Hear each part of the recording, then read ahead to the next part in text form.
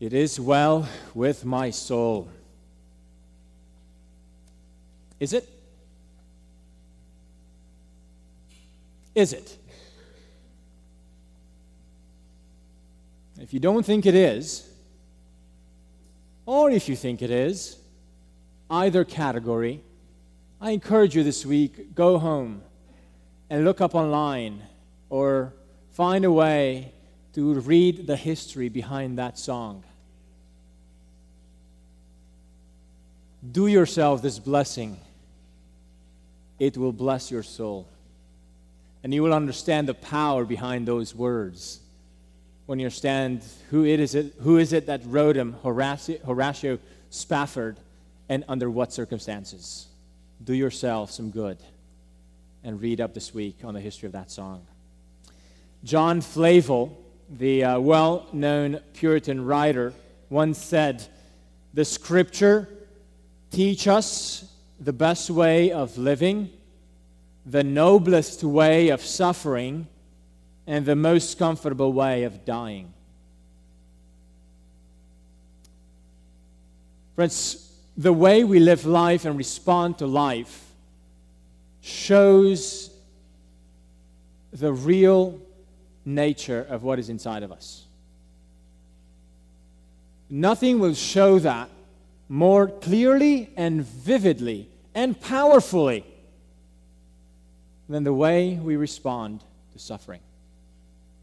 This morning, I'd like for us to open the book of James as we begin the sermon series. We really began it last week by having an overview of the whole book. And I still remember throughout the week the gasp I heard from some of you when I announced last week that we're going to read the whole letter.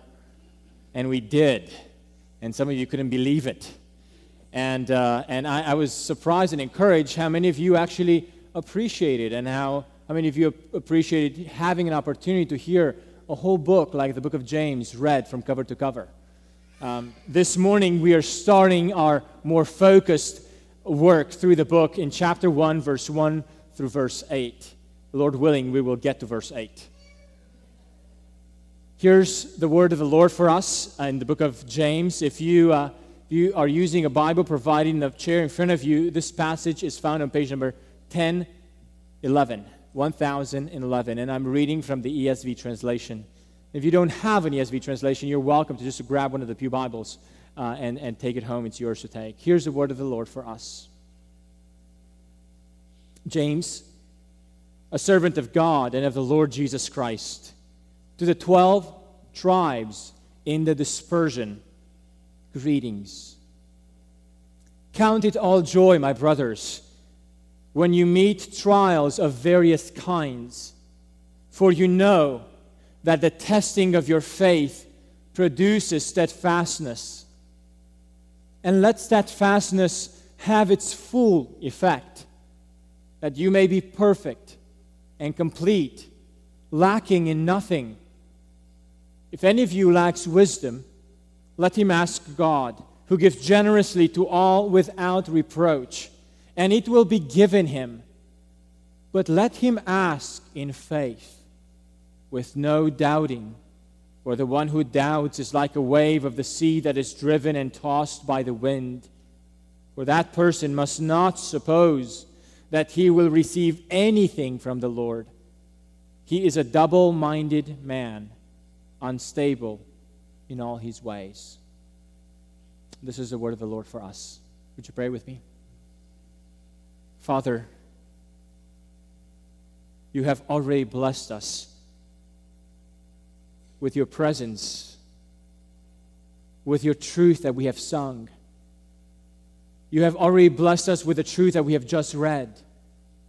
Now, O Lord, would you bless us with your Spirit to help us understand this truth, and bless us with your Spirit to apply this truth to our hearts.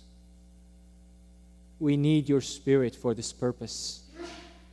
Some of us, most of us, all of us at some point in our lives have been the double-minded man. We want the stability that comes from that genuineness of faith, the stability that comes from your Spirit as your truth is working in us to transform us. Bless us this way, we pray. In the name of Christ, for His glory and honor. Amen. It's interesting to read the beginning of the book of James and read the end of the book of James. By the way, it's a good practice whenever you read the book of the Bible. Read the beginning and the end. Well, read it in entirety. Just read it in entirety. That's the first step. Just read it. Just read it. Don't start with Isaiah. Start with shorter books. Just read it like we did last week. And then the second thing is good to know, is good to do when you read the Bible, is try to understand the whole of the book by reading the beginning and the end and see if there's any commonality between the beginning and the end. And the book of James shows us there's something similar between the beginning and the end of the book. It's a theme of suffering, the theme of trials. James begins this letter by addressing Christians how they should respond to trials. Several times, and there's specific examples where we see Christians going through trials in their life. In the book of James, we see poverty, people lacking resources, people not having enough to eat, to clothe themselves. Also, we see in chapter 2, the rich blaspheme the honorable name of Christ and oppress Christians, even dragging them to court. In chapter 5, the rich have condemned and murdered the righteous people. This is in the book of James. At the end of chapter 5, we see the theme of trials again, this time in the end of chapter 5 with physical illness. Christians were experiencing and going through physical suffering. Is anyone among you sick?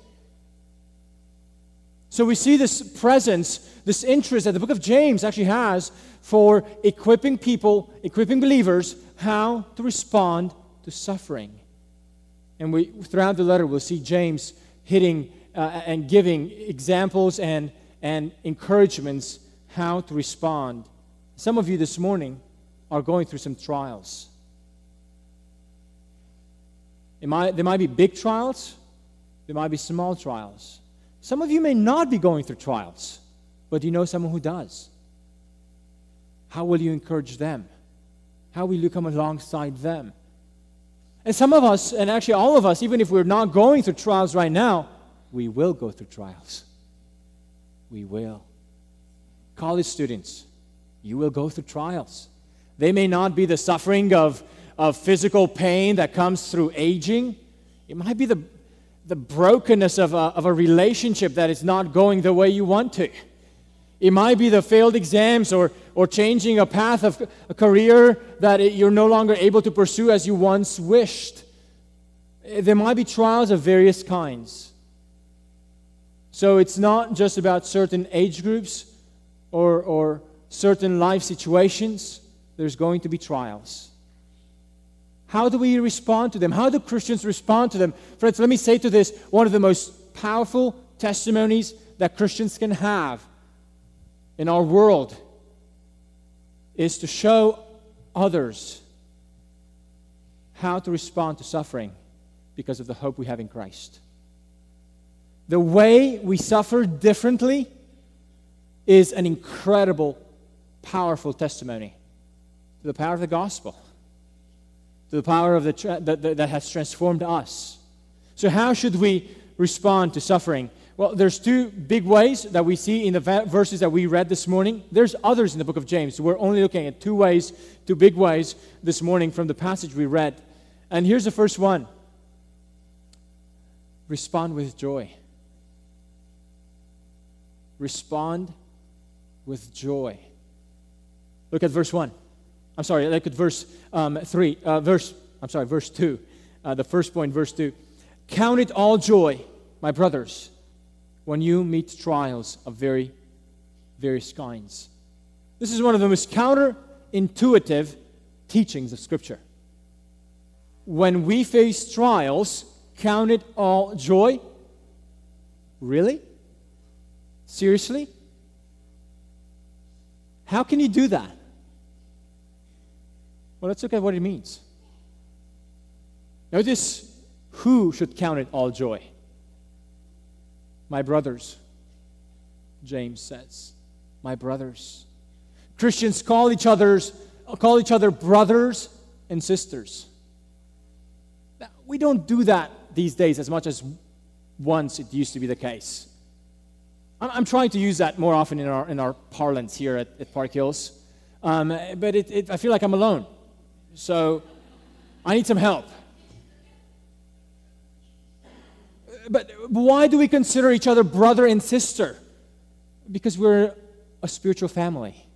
Why are we a spiritual family? Because we have been born into the same family, the same new birth that God has given us.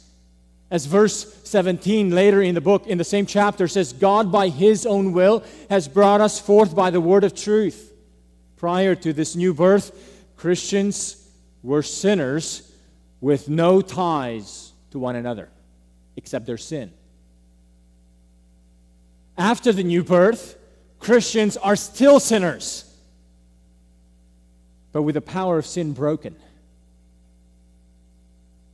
And now with a new nature inside of us that gives us a desire to forsake sin and pursue godliness. And now it's not just me, one person having that new nature, but other believers, other Christians have the same new nature. We actually have the same common nature, the new birth. And therefore, we're part of this new family. And therefore, we call each other brother and sister. They live out as a family. We live out as a family with other Christians, a spiritual family. And we call each other by this sweet name.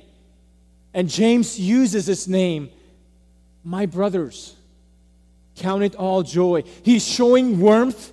He's showing family relations that exist between him and the people he's addressing. Who can count it all joy? The brothers and sisters. Those who are part of God's family. Those who have been regenerated by the word of truth.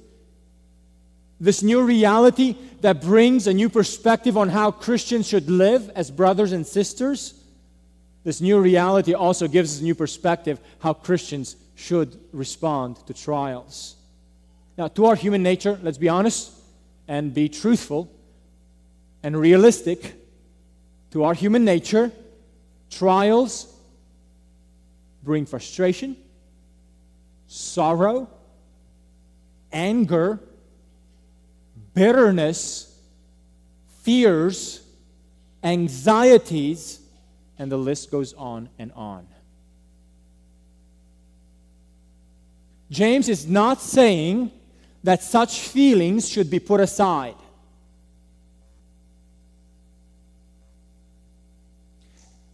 What James is saying is that in the midst of such human responses that we naturally have, in the midst of such reactions that we naturally have, there is another reaction we can have and we should have. It has nothing to do with the rest of them. It's the reaction of joy. Count it all joy. Now let me make sure we understand what it means to count it all joy. Let me say what it does not mean. It does not mean that the only thing you should feel is joy. As if the only exclusive reaction to trials you should have is joy. As if there should be no more room for some of that sorrow or grieving or pain. Some Christians might feel that guilt, that if they feel sorrow or pain or frustration in the midst of trials, that somehow that is necessarily sinful. It could be sinful, but it's not necessarily sinful. I want to just make it clear that when he says count it all joy, he's not meaning, he doesn't say you should only experience joy. All joy refers to, or another way to understand that phrase would be count it complete joy, or genuine joy, or full joy, as opposed to superficial joy, as opposed to just putting on a face of joyfulness, when in reality, there is no joy in the heart. Count it all joy means count it a complete joy. And yes, that joy will be mixed with feelings of grieving and sorrow and pain. But count it all joy. I want to emphasize that to make sure that you don't get the wrong conclusion that somehow the only Christian response to suffering and trials is joy. It's not. It's legitimate to grieve. One of the professors at Westminster Seminary wrote an article, What Should Miserable Christians Sing? Purposefully this morning, when we designed the set of songs we would sing this morning, we intentionally chose songs that actually had more often or more present the theme of suffering. And so it ended up being perhaps a little more sober. We intentionally wanted to do that because it's appropriate for Christians that go through suffering and trials to come to church and not feel the pressure of putting on sort of a superficial, joyful face that everything is well when it's not. It's appropriate to grieve. It's appropriate to suffer. So I want to make sure that when we get to James, to this chapter, we don't sort of force on you a sort of artificial joy on your face. No. Count it all joy. Count it complete, deep, genuine joy. How can Christians do that in the midst of suffering? And more so, how can Christians hold on to that as well as hold on and experience the grieving and the pain at the same time? Well, let's look at verse 3. How Christians can count it joy when they go through trials. For you know that the testing of your faith produces steadfastness. Did you hear how James defined trials? He called them the testing of our faith. In other words, trials are not simply accidents. Why is this happening to me? Trials are not purposeless. God has a purpose for our trials. And it may not be to teach us a lesson. Like, what is God trying to teach me? Sometimes God does leave us trials to teach us specific lessons. But there are other times when it's not so much that God wants to teach us a specific lesson, as much as trials are a testing of our faith. That's what they are. A testing of faith. Oh, friends, if we knew this well, every time we go through a trial, perhaps we would not ask the question why that often. Whether trials are big, like a life-threatening disease, or a disease that is incurable, and you may have to bear it for the rest of your life, or the loss of a spouse, or the loss of a dear person, or whether trials are small, like the grief you might get at work from your boss, or from a very hard professor or class that you're barely able to make it through, or with coworkers, or things are just not working out the way you wanted to. Or perhaps some are struggling with resources to pay the bills. Friends, realize that whether your trials are big or small, James calls them the testing of faith. You say, why is God letting me go through this? It's a testing of faith. Now, some of you say, well, I don't like tests. Who likes tests? I get it. They're not pleasant. But you know what James says? They're beneficial. They're beneficial. I agree, we don't like to be tested. But let me ask you, friends, would you want to get on a plane that was never tested and inspected? Would you get on that plane? Would you go to a doctor whose medical training had no exams and no way of figuring out if he actually knows his stuff or not?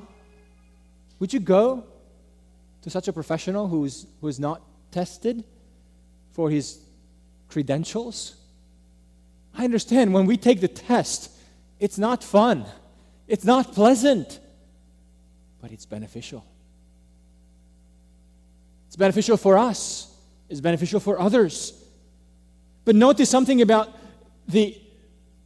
let me say this. If you would not get on a plane that was never tested or inspected, if you not go to a doctor that was never tested, why would you hold on to a faith that is never tested?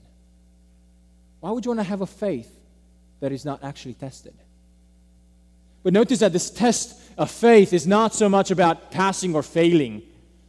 The test of faith here, at least for the book of James, is not to get a good grade or a poor grade. It's actually, look at verse 3. For you know that the testing of your faith produces steadfastness. The testing of your faith produces steadfastness. Does all testing of faith produce steadfastness? And the answer is no. When we don't have the right perspective on trials, or when our faith is superficial, tests will crush us. Trials can move us to disobedience and to grumbling and to rebellion and to even turning our backs against the Lord, at least for a season, if not forever. Remember Moses, when he came to the Israelites, God told him to go and get the people out of Egypt. And Moses comes to them and tells them of God's plans, and they're excited. They're really excited until Moses goes to his first visit to Pharaoh to tell him. And Pharaoh says, "Oh, really? Well, I'll give you guys more work to do, and you have to do the same quota of work, but without getting the straws." So the people, when they hear that their work became worse, we are told in the book of Exodus that they did not listen to Moses because of their broken spirit and harsh slavery. And if you keep on following the story of the Israelites in Egypt, when they finally did get out of Egypt, and they went through the Red Sea, and God did all those miraculous works with them, and now they're going towards the promised land. They're going towards Canaan. But they're lacking food. They're lacking water. And what do? They grumble. They grumble not only against God, they grumble against Moses. Not only that, they wish they would go back. Wow. And Moses tells the second generation of the Israelites in Deuteronomy chapter 8, verse 2, "And you shall remember," says Moses, "the whole way that the Lord your God has led you." These 40 years in the wilderness, God was there to lead you. And yet, you grumbled against Him. And He says, He led you in the wilderness that He might humble you, testing you to know what was in your heart, whether you would keep His commandments or not. Did the Israelites respond well to those tests of faith? No, they didn't. Even though they have seen perhaps the greatest miracles of the Old Testament, of any generation, and yet their faith proved to be untrue, superficial, lacking. Why not? Because they did not really believe the Word of God. They went along with what God said as long as God provided for them. They went along with what God said as long as God did not interfere with their desires. But when their desires were messed up, when the trials came and their desires proved lacking, they showed they did not really believe in what God said. They were more controlled by what they wanted. So they became angry, bitter, rebellious against the Lord and against the leader that the Lord had set over them. Friends, the point of all this is to show not all trials work steadfastness. In some people, trials work a devastating result. If the faith is not genuine, the test of faith will utterly fail. But for true Christians who have genuine faith, they have something to hold on to. And here's what they have they can hold on to. That they know that trials are tests of faith that produce something good in us. They produce steadfastness.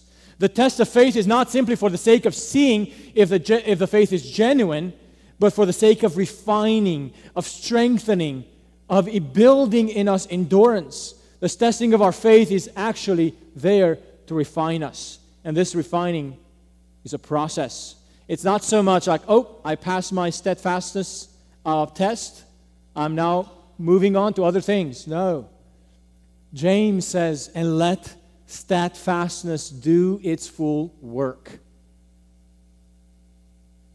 The testing of the faith is a process. It's not a one-time experience. But I want to make sure that as we think of steadfastness, we don't misunderstand this word. This word means persevering under pressure. Persevering under pressure.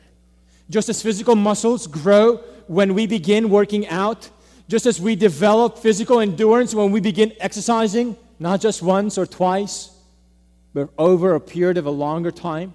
In a similar way, in our spiritual lives, endurance grows when faith is tested by trials. But it doesn't stop with steadfastness. It doesn't stop with this endurance. Steadfastness or endurance is not the end goal of our testing. No, dear friends, the end goal of our testing is in verse 4. Let steadfastness have its full effect, that you may be perfect and complete, lacking in nothing. Perfection here doesn't mean to be without sin or to be flawless. It means becoming mature, fully grown, fully developed.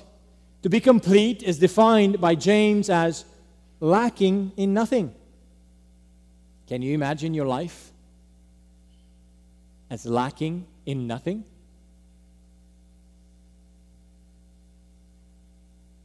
Not just physically, but emotionally and spiritually. Can you imagine if every part of our spiritual lives would be fully developed, so we would respond in a mature way in every circumstance? Can you imagine that?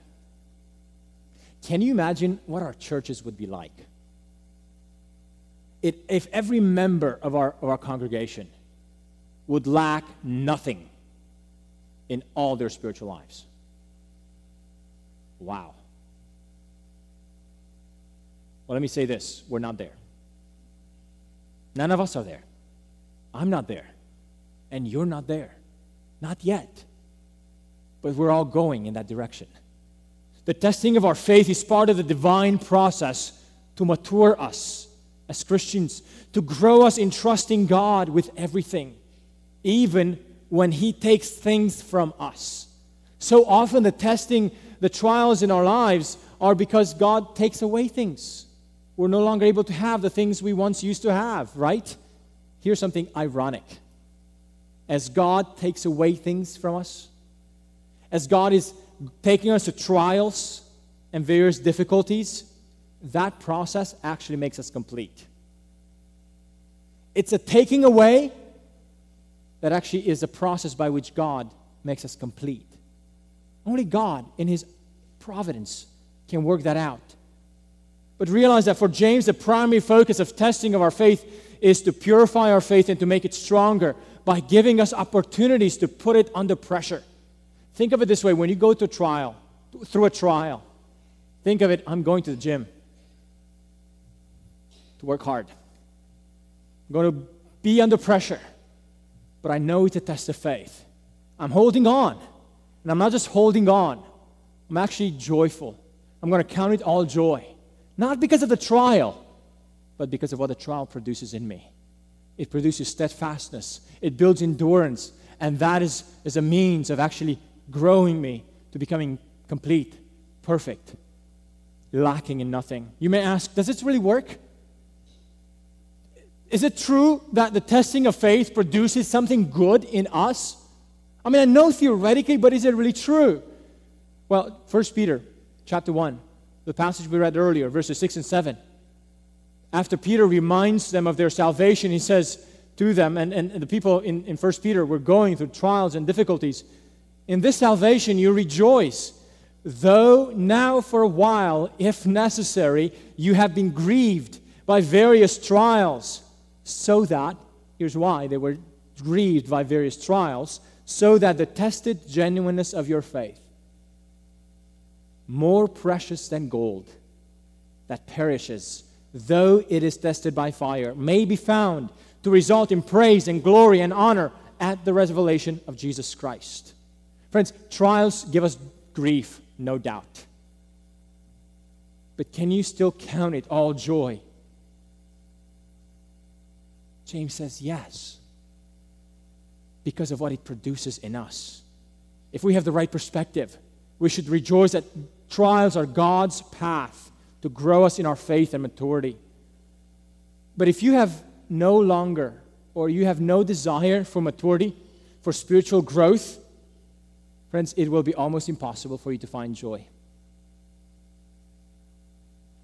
If you don't delight in the idea of growing spiritually and wanting to move on closer and closer to that state of being perfect and mature, if you don't find delight in that apart from trials, you will not find delight in that with trials. Let me say that again. If you don't delight in the end product of growing into maturity and completion spiritually, if you don't delight in that without trials, you will not delight in that with trials.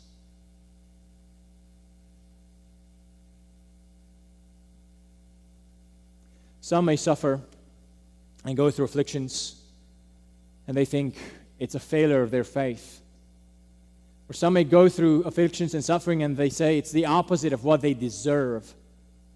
From a biblical perspective, suffering and trials are divine works aimed at strengthening us. I love what Robert Layton said, affliction is a diamond dust that heaven polishes its jewels with.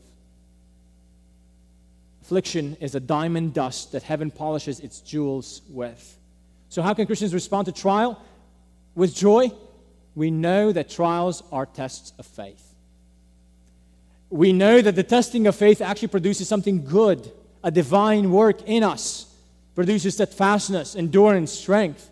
We know that the ultimate goal of our testing of faith is that we become complete, mature, and lacking in nothing. Here's the second way in which we respond to trials. This was point one, respond with joy. And we looked at how can you respond with joy. Here's the second way to respond in trials. Respond with asking in faith. Respond with asking in faith. Starting with the next verse, verse 5, James says, if any of you lacks wisdom. James is not moving to a new subject here. The whole pursuit of spiritual maturity is closely connected not only with trials, but with a need for divine wisdom. Actually, you may see how trials are God's means of maturing us by understanding God's wisdom. And we need God's wisdom to understand how God matures us through trials. So what should you do if you lack wisdom? Say, I don't get it. I don't get it how God uses trials to mature us. Well, you might be lacking the wisdom to understand that. Here's what you should do. Ask God to give you that wisdom. Now, let me say something about the wisdom of God in working through suffering, in working something good through suffering. You might say, I don't understand. I don't understand this wisdom of God. How could He, in His wisdom, use something that's bad and suffering and pain to bring something good? I don't understand that, and I don't like that.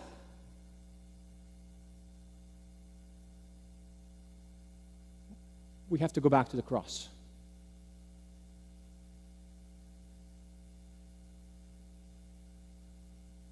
The greatest good that God has done to this universe after the fall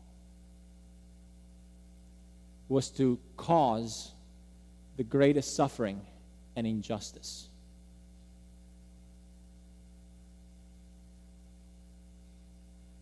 To His own Son.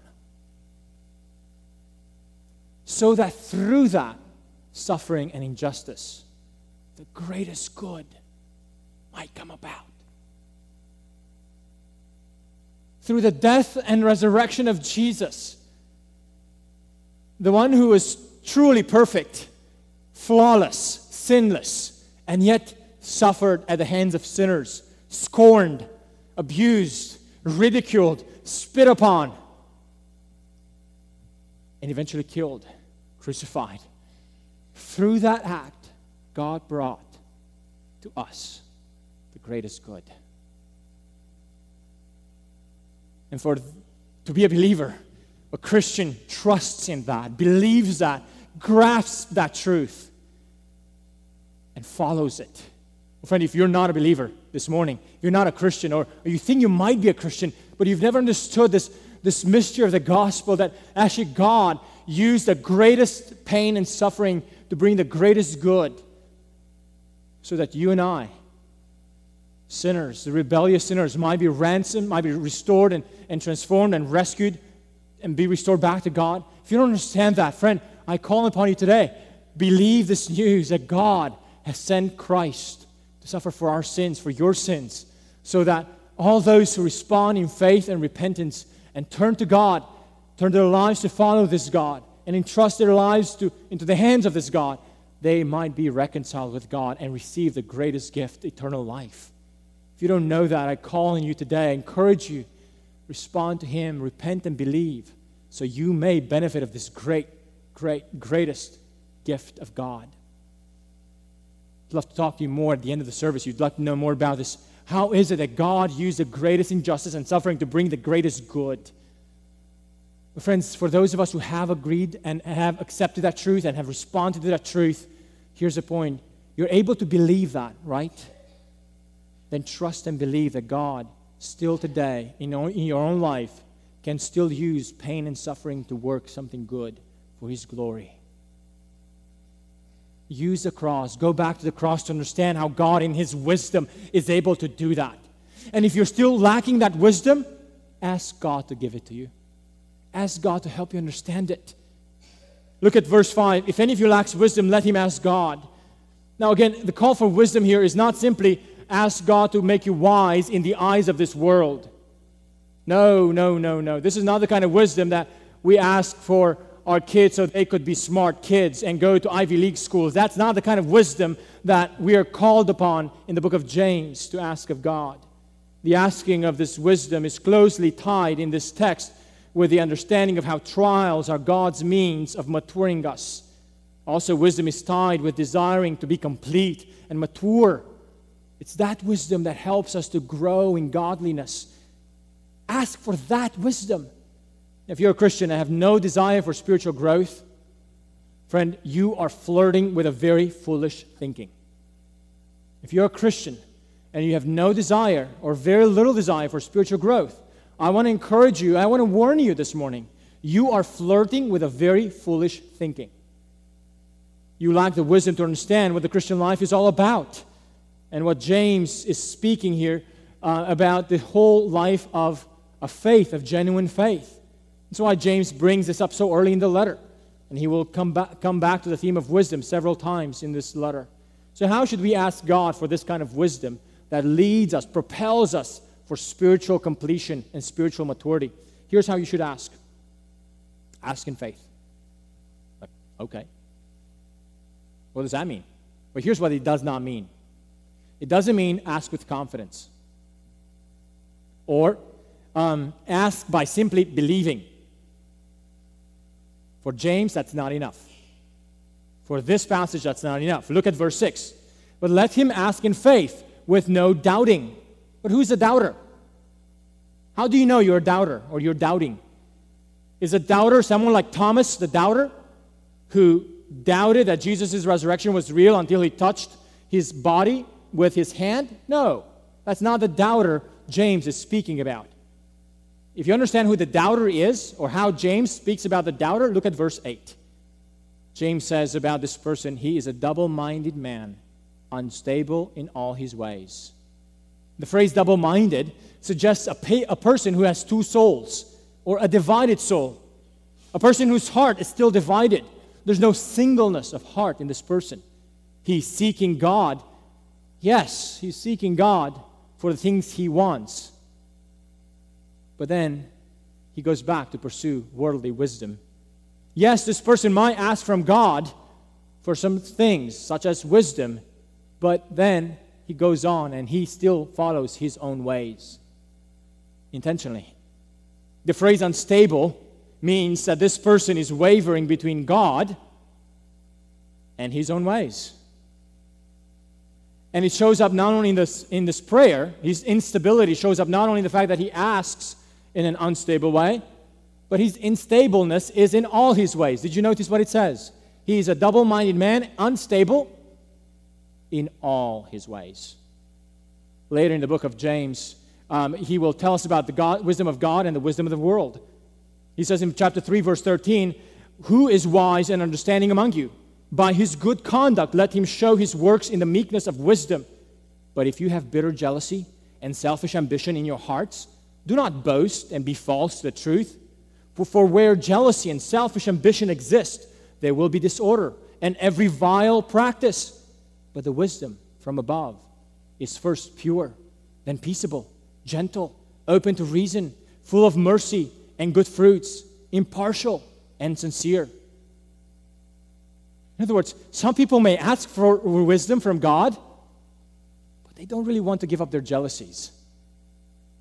They really don't want to give up their bitterness. It actually makes them feel good to remain bitter at something. They feel in control. They're not going to let it go. Or their selfish ambitions. So you may want with half a mouth and say, "Lord, give me your wisdom."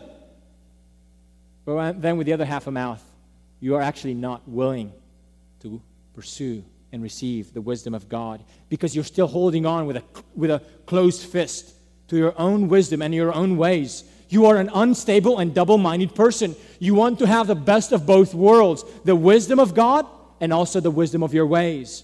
This attitude of double-mindedness affects all of life. This is a doubter in this text. It's not so much that that he knows that he doubts. Actually, the doubter may not even know he's a doubter. It's his double-mindedness and instability that proves that he actually does not believe the Word of God fully. His flirt with doing things in his own way, even while he's asking God for wisdom, it's actually an evidence that he actually doesn't really want God's way fully. The doubter is the one who starts asking, but then he gives up. He asks for a while, but he's not persistent because he's not really sure if it's worth it. Notice the harsh words James has against this doubter. Verse 6, like a wave of the sea driven and tossed by the wind. This is not a pretty picture. It's the opposite of soundness, of completion, of lacking nothing. Friends, some of us this morning, some of you this morning, might be like the wave of the sea. And you don't even know it. Your faith is based on your emotions and your feelings. If you like what God says, and if it fits you, you go with Him. But when it doesn't, when you don't like it, you choose your ways intentionally. Yes, you may ask of God, and you think you ask in faith because you think you ask with confidence, but in reality, you ask with a half heart, and you like being on the fence when it comes to spiritual things. You lack the singleness of heart, and therefore your life is more like the wave of the sea, driven and tossed by the wind. And you don't even know it. James gives a second hard point about this doubter. Look at verse 7. For that person must not suppose that he will receive anything from the Lord. Did you hear that? Oh, did you hear that? This kind of doubter, not the one who has little faith, but the one who has a double-mindedness, a divided heart. This man, the faith of this double-minded person is empty. It can't produce anything. The Lord will not answer such prayers coming out of half-heartedness. James is not speaking to people who are struggling with their faith in a genuine way. It's small faith, but it's genuine, and it's coming from a heart that is single-heartedly devoted to the Lord. It's not the smallness or littleness of faith that James warns about. Instead, he warns about the double-mindedness of the doubter. Friends, some of you this morning feel like you have not grown much in your Christian life for the last few years, perhaps last few decades. I don't know if there's anyone like that in our congregation or among us this morning. But ask yourself, if you have not been growing for the last season of your life, even though you may have asked God to help you grow, is it possible that you may have asked God to help you grow spiritually, but you're still a doubter because you're still intentionally wanting to walk on the fence of the spiritual life? Your asking is not prompted by faith. Your asking is prompted simply by wishful desires, and wishful desires are not faith. So asking in faith is not just about how big your faith is, but whether you ask with a faith that comes from an undivided heart. It's not about the strength of your faith. It's about the single-heartedness of your heart that is produced by genuine faith. So how does genuine faith respond to trials? Respond with joy. And respond by asking in faith. What should you do to help you in this process? If you want more help with this, can I encourage you in two ways? Read the Scriptures.